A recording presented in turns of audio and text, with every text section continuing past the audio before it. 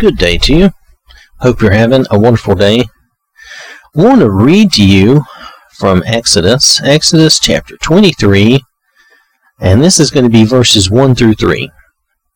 I think this is very applicable to current events, what is going on in the world today across our nation with the rioting and different things that are going on.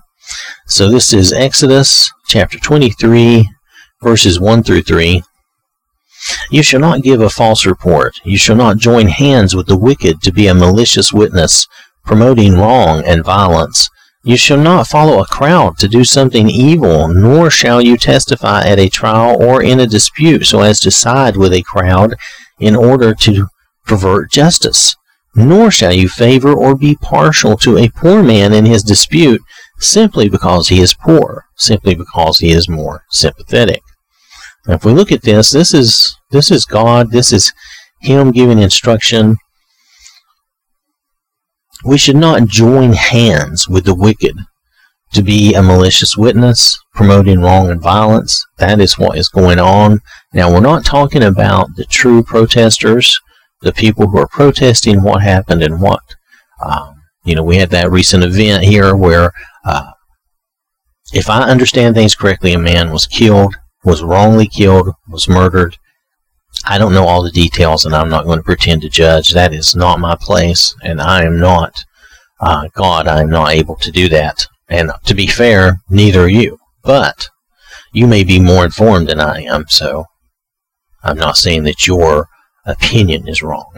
However, I will say that when these things happen and we're upset and we're tempted to do what people are doing now, promoting violence and wrong actions. This goes directly against the Word of God. This is something we should not be doing. And the reason is because it does not help the situation. It takes a situation and makes it worse. You shall not join hands with the wicked to be a malicious witness, promoting wrong and violence, because that's basically these people are coming out as if they are a witness.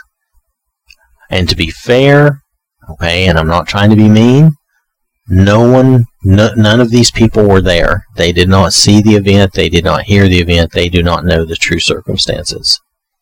I know I do not either. The media tends to portray things a certain way, so I never know for certain if what I'm getting with the media is the unadulterated truth or not. Okay? If we can get the real basic blatant truth of the matter, then that's great. Then we could all sit back and we would know for sure. But anyway, with our current situation, with the way it is, and I can't claim any special knowledge,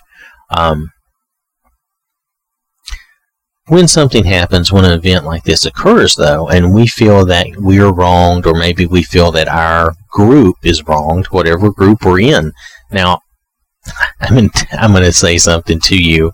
Some people will not like this, and they will be probably quite angry, but I can't help it. The truth is, there's only one race of humans. We're all humans. There's only one of us. You're talking about skin pigmentation and different physical traits that just happen. It's all genetically, God made us this way, and there's all these little differences. Those are just differences. That doesn't make us different races. We're not different races. We're the same. We are all humans. We're all human beings. Underneath that pigmentation, underneath the little physical characteristics, we're all very, very much the same. A deer is a deer. A bear is a bear. Yes, some may be bigger, some may be smaller, some may have certain characteristics that others don't, and the same goes for snakes and other animals, but we're all the same race. And we're unique in that there really is only one human race, and that we all are the same race. We all, we all can get together and have babies and everything, and we don't, there's no special Nothing special there to block us from doing that. Why? Because we're all the same race. Okay? There is no difference except just physical characteristics, which happen anyway, happen all the time. So, it'd be like saying there's a fat race and there's a skinny race, and then there's a fit, muscular race. You know what I mean? It's like saying there's the blonde hair race, the red hair race, the dark hair, right? You can come up with all these things and try to call them different races, but they're not. We're all one race. We're all one bunch of human beings, and we share the same planet. Okay? Alright. So, just wanted to say that and get that out there. Nonetheless, you should not follow a crowd to do something evil. This is simple and logical, okay? If you're tempted to join in with these people when they're going out to do these wrong things, don't do that. If you go out with them thinking that you're going to protest and they start to do these wrong things, leave. Leave, because your protest is over at that point. I hate to say it, but it's true. The protest, the valid message that is there, is immediately drowned out by the violence, the destruction, the vandalism, the mayhem, and that's all people end up remembering, which is sad and is wrong, but that's not the authorities' fault, and that's not the protesters' fault. That is this set of people, and I think that they are a low percentage set of people that are, they're just co-opting the opportunity, taking advantage to commit these criminal acts, and sometimes to their own benefit. Sometimes they're going and looting and stealing. Sometimes it's just they will just want to commit violence and they just want to do these things. In that moment, while I love them as a person and I want them to come to God, in that moment though, they are evil. And to be fair, I'm not trying to be judgmental or mean to them. I've had moments in my life where I was certainly no better at all. So I'm not saying that to be judgmental or mean to them. That's just part of life that we go through. I've had times where I was upset and angry or whatever, and I was certainly no better than anyone else. In those moments, in those times, I was definitely no better. I was just as evil and humanly mean as you could be. So that's, sometimes we have to look at ourselves and say, yeah, we are capable of those things. So, but we need to resist the temptation to join into these things. Yes, it's a crowd thing, and we don't want to pervert justice, okay? Because this is another thing. We don't want to side with a crowd in order to pervert justice. We want the justice system to work. We need to make sure it works. The only way to do that is to allow it to work and keep an eye on it and keep it in the news and keep it being talked about. Now, all that's going to be talked about is all this violence, all this rioting, all this looting. That's taken over. This other incident is going to fall to the wayside. It's going to be forgotten because this is what's going to be remembered, and that's sad. But it perverts justice. Now, one final thing here, too, that we need to realize in verse 3.